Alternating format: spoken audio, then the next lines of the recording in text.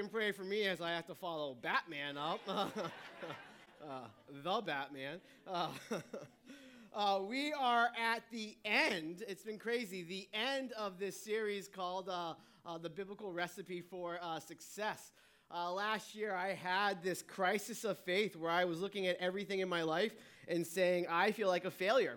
I was looking at metrics of the world and then concluding that my life was a failure. And I came across this verse that showed me, well, if God has different metrics of success, then maybe I'm seeing failure where God doesn't.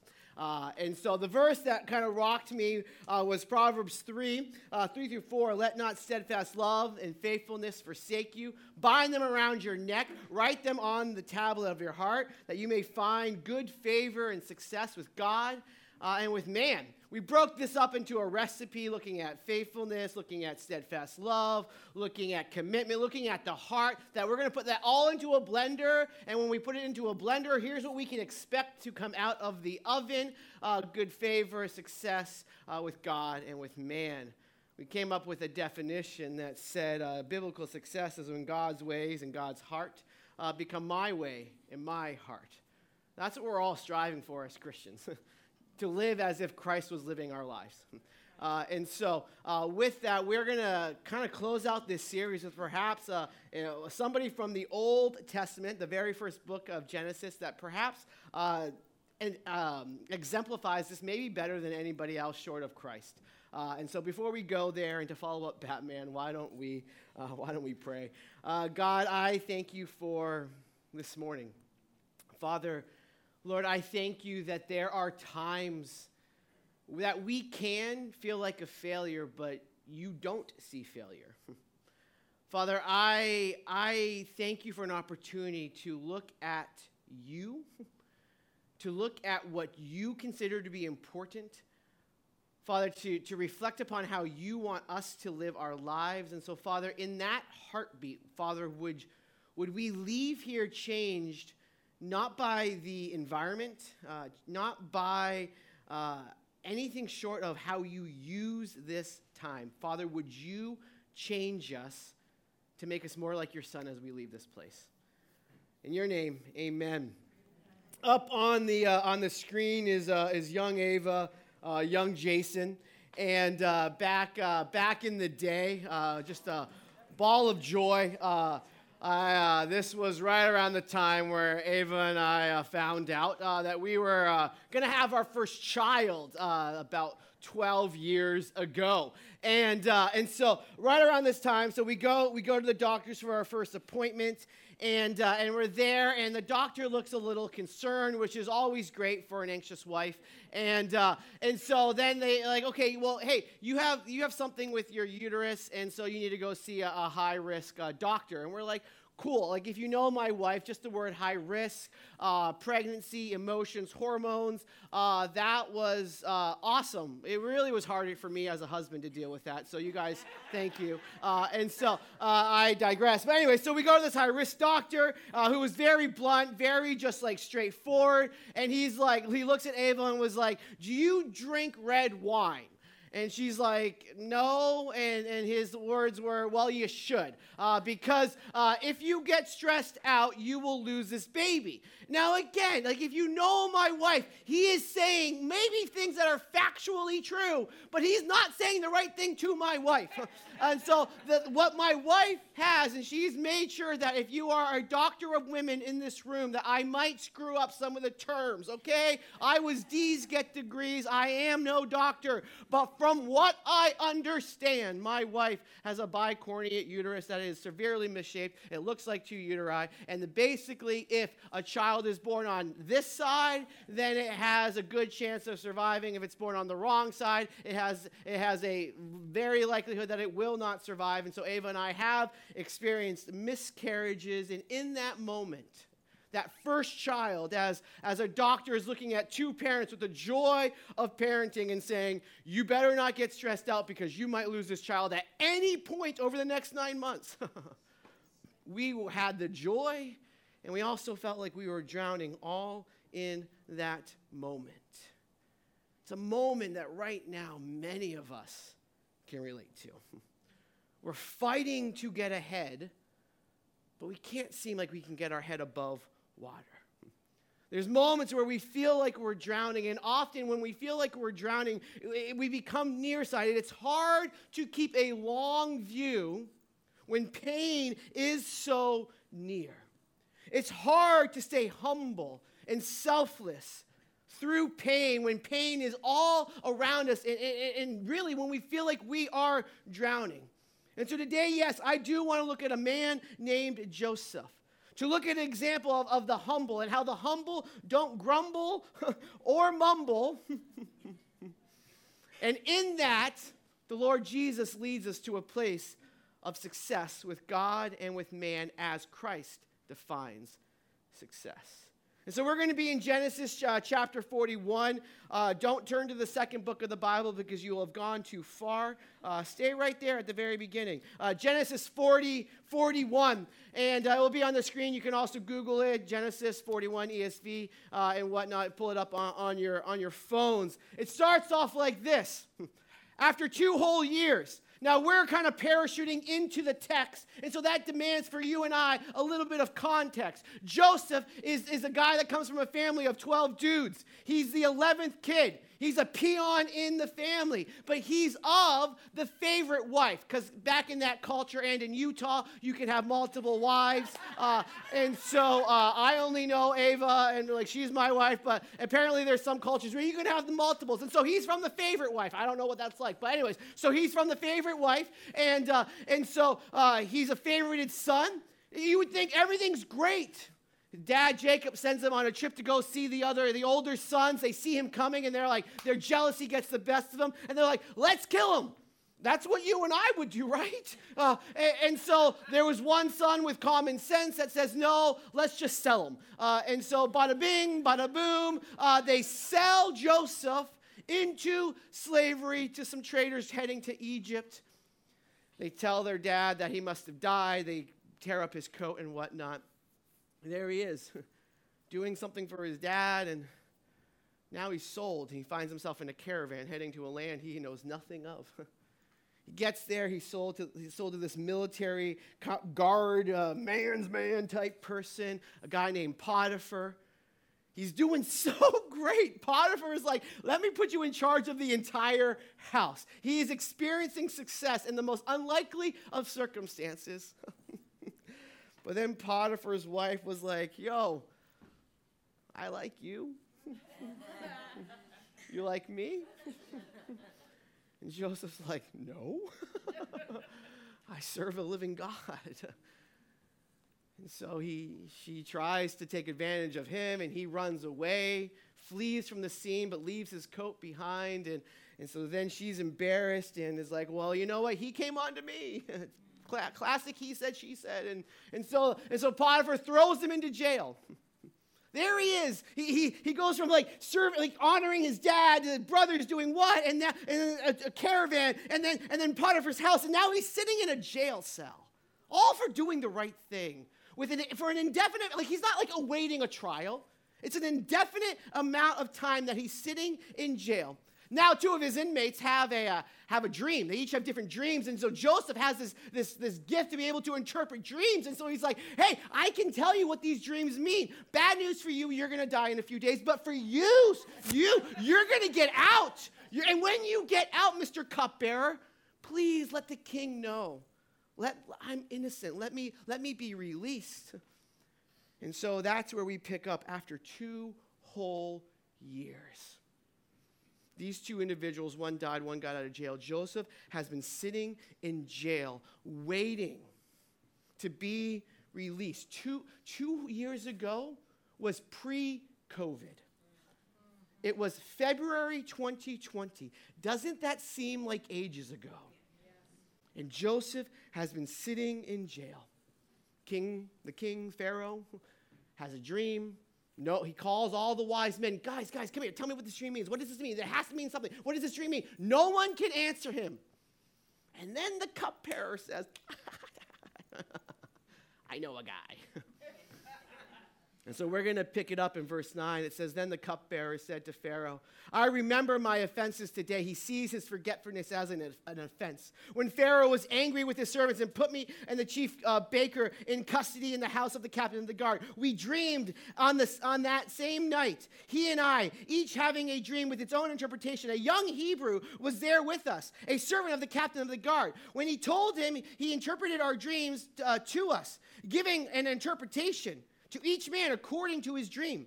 And as he interpreted it to us, so it came about. He was restored, I was restored to my office, and the baker was hanged. Had that cupbearer remembered right then and there to honor his promise to Joseph 2 years earlier, Joseph would not be here right now interpreting this dream. God's timing is perfect. But in those 2 years of waiting, Joseph didn't feel that way.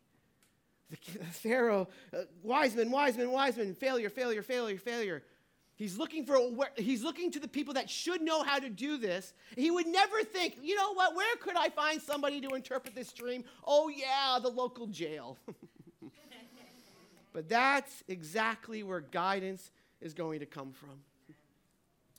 About, I don't know how many years ago, a handful of years ago, when I was working at my previous job as a youth pastor, I was on the pastoral staff, and this lady, I emailed my senior pastor, this lady kind of known for being like a negative Nelly, emailed my senior pastor and said, I need to talk to all the pastors, and why he said yes to it, I don't really know, but he said yes to it, and so there was an appointment on one random day. All the pastors get in this room, and this lady comes in who had a word from God, and her word from God went directly against Scripture, so she didn't have a word from God. And it was this one time where, like, my pastor at the time was not known for being, like, vocal and not known for kind of being, kind of, like, not even raising his voice, but, like, kind of, like, being forceful. And he was like, as soon as he saw that this was going against God's word, he was like, this conversation is over. And he was very firm, saying, no, this is not from God because it goes directly against God's word. Bada bing, bada boom, the lady left. And so afterwards, he looked at the pastor. He's like, okay, so where do we need to hear God through this? And I was like, what? I was like, like, that lady's tripping, and you want us to try to hear God through this. And I remember my much wiser pastor saying to me, Jason, if God can speak through a donkey in Scripture, he can speak through anybody.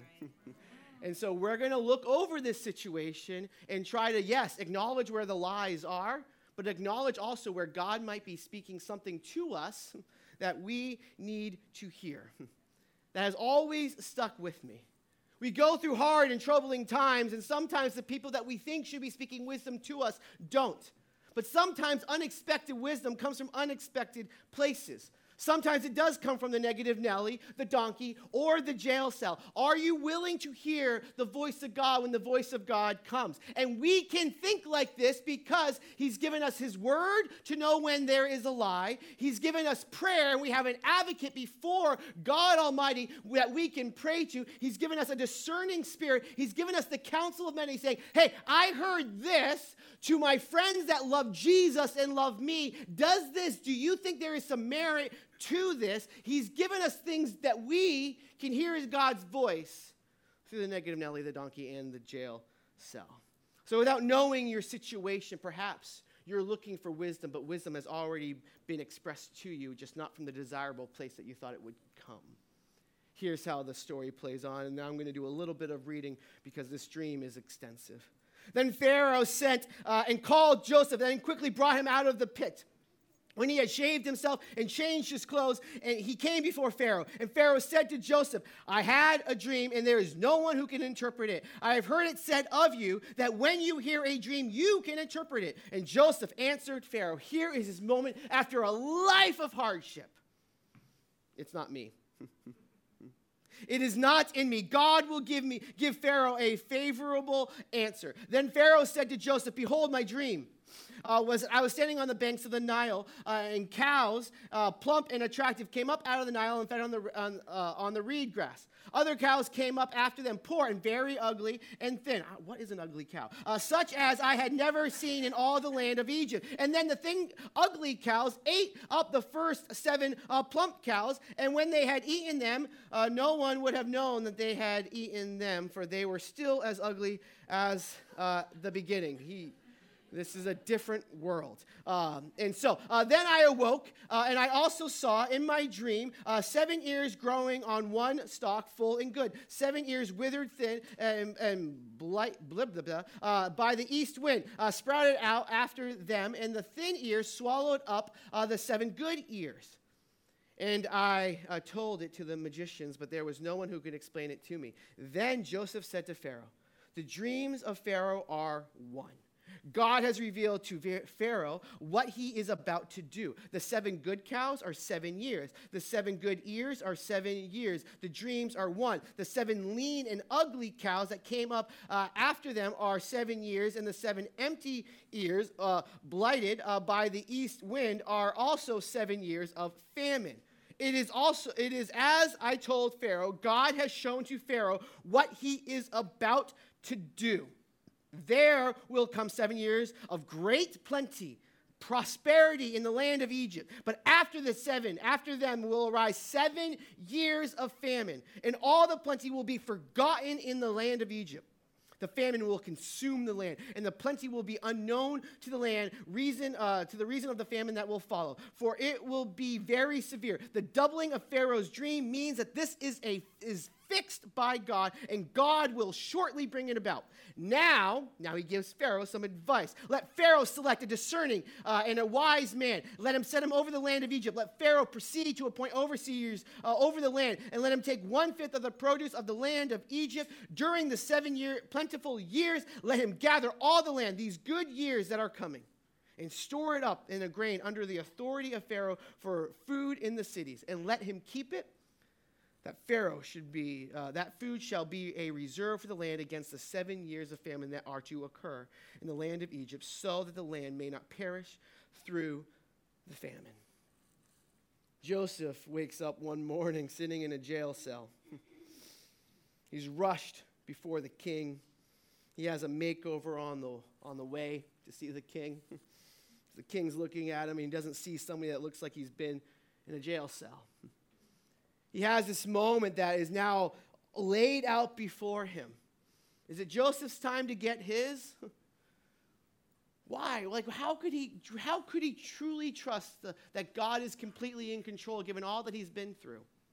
But he does. He stands before the king and he says, "King, I can't interpret your dream, but God can."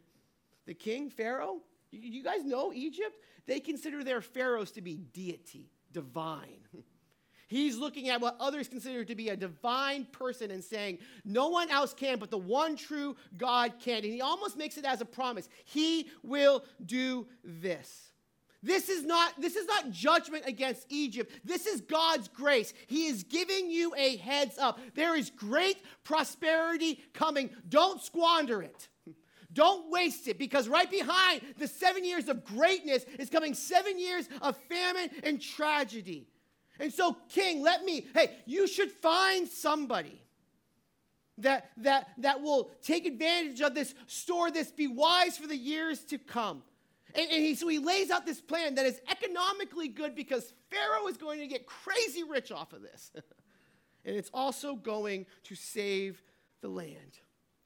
Joseph, given his past and his present and where he's going, in all of his life of up and down, success and the jail cell, success and the pit, all of it, he's living a story for God's glory through it all.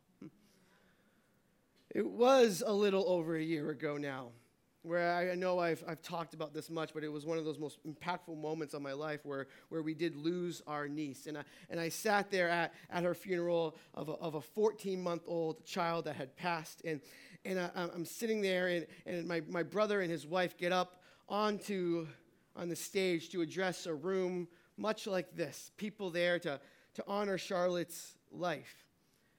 And he sat there, and one of the things he said, and it rocked me then and it rocks me now, was that he thanked God for COVID. Not the disease of COVID. I understand how that has impacted all of us, and he clarified that. But he thanked God that of the 14 months of Charlotte's life, 12 of them he had to work from home. And he looked and he said, because of that, I got 2,470 extra hours with my daughter. And he thanked God for that. I sat there right before they got up, and I was right there in the second row, and I saw my brother with his arm around his wife in one hand, and her hands are up, and they were both just belting out the song, "It is well, it is well." And my mom and I were talking about it just a week or two ago, and she said, "Yep, that is burned in my memory." To them, to everybody else in the room, to us now as we relive it together, it was a story for God's glory. If you had lived Joseph's life up until this point, what would be your attitude? What would be your perspective? Would you be resilient, or would you blame God, or would you want to bring him fame? Would this be the time to get yours because, hey, it hasn't worked out me trying to do this whole God thing, and so now I'm going to get mine? Or is this a time to say, you know what? I don't understand God's control, but I know he is in control. Joseph had reason to doubt. He had reason to go to a place of bitterness. That would have been easy for him. But he didn't take the bait. He remained humble, and God got all of the glory. I don't know what is before you. You may not feel like giving God glory, but despite the feeling, will you bring him glory? And in humility, will that be your focus? Here's how it turns out for Joseph. This proposal pleased Pharaoh and all of his servants. And Pharaoh said to his servants, can we find a man like this in whom the Spirit of God? He was just in a jail cell. And then Pharaoh said to Joseph, since God has shown you all of this, there is none so deserving and wise as you are. You shall be over my house, and all my people shall order themselves as you command. Only as regards to the throne will I be greater to you than you.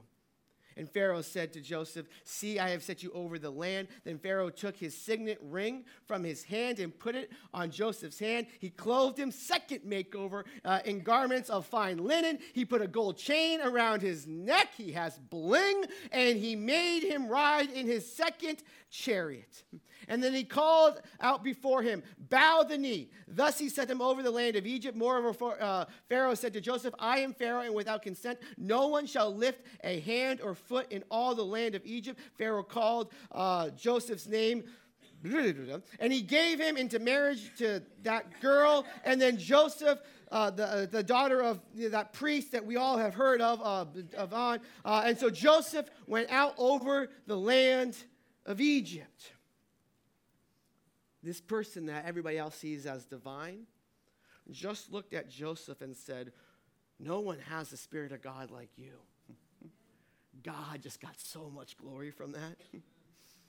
Did Pharaoh see Joseph's humility and say, that's promotable? Did he see, okay, not only is this a great plan, but in the spirit and how he's conducting himself, there is a trustworthy man. Joseph, you have shown yourself worthy of such a job. And so he's given this position. He's second in all of the land. He submitted himself to God, and God elevated him up. He gets 2 wardrobe changes that day. He gets a new chariot, which in that day and age is like a limousine ride. Now he's riding in style. He gets a signet ring, which means he can sign any legal document he wants. We know that there are going to be men going out before him in this chariot, like the Secret Service of our day. He's given into a powerful marriage because of the person he's married to. Now he has a name of influence. What a day. Second in all the land of Egypt. He's likely still in his 30s. And you thought your 20s were hard. Perhaps your 20s are a setup to the 30s that are going to come. Stay humble and hungry. I wonder if he's sitting in the jail cell saying, God, please let Potiphar find out about his wife so I can go back to ruling Potiphar's house. We don't know if he said that. But I can imagine in one of those moments he would have wished to be back at Potiphar's house. But God said, no, I don't need you to rule over that house. I need you to rule over the land. I have bigger plans for you. We may not see the hand of God clearly in the moment, but we know because of what Joseph says in the later chapters to his brothers, he was able to look back and see the hand of God through it. I texted the Rajas this week, and they were quick to tell me their story through housing, and quick to say, make sure God knows, that the people know God's faithfulness through their story. Krista has this they have a cool tradition where they take a picture. I think it's on their anniversary where they take a picture, and now there's like a picture and a picture and a picture and a picture and a picture. It's the Matrix. It's coming back. And so they do that, and this is at their new house. Two beautiful children that, like your children, love to sing in canto. We don't talk about Bruno, and so all throughout the house. But many moons ago, they came back one Christmas. There was only one child in the picture at that time. They come back from a Christmas where they're coming back to their house, a house that they had just recently bought. It was a foreclosure. They got a great deal, and so they walk back into the house, and they're like, something's different. And a pipe had burst up in the ceiling, and basically the whole house had to be gutted. And so where they had previously lived in Mommy and Daddy's basement, now they found themselves back in Mommy's and Daddy's basement, and wondering, like, what is going on? It got worse before it got better because they had to fight the insurance company. And then while they're in this great basement, they find out that they're pregnant with a second child. There was this moment where they felt like they were doing everything right, but they were being punished for it. It was a mental and a spiritual struggle to stay patient in the storm. They could not see in that moment what would become of the moment. And if you had told them then and there that, hey, someday God's going to use this for his glory, they would have said yes. But in their mind, you would not have been their friend. Faith is believing without seeing. So here's what comes of their story. They were able to move back into their parents, graciously opened up their basement. They did a reno. They actually got an update paid by the insurance company. They were able to sell their house, make some money off it. They were able to see family come alongside them. They were able to see the church family come alongside them. They were able to now see the blessing of having a life group meet in their house every week on Fridays. You should join that life group.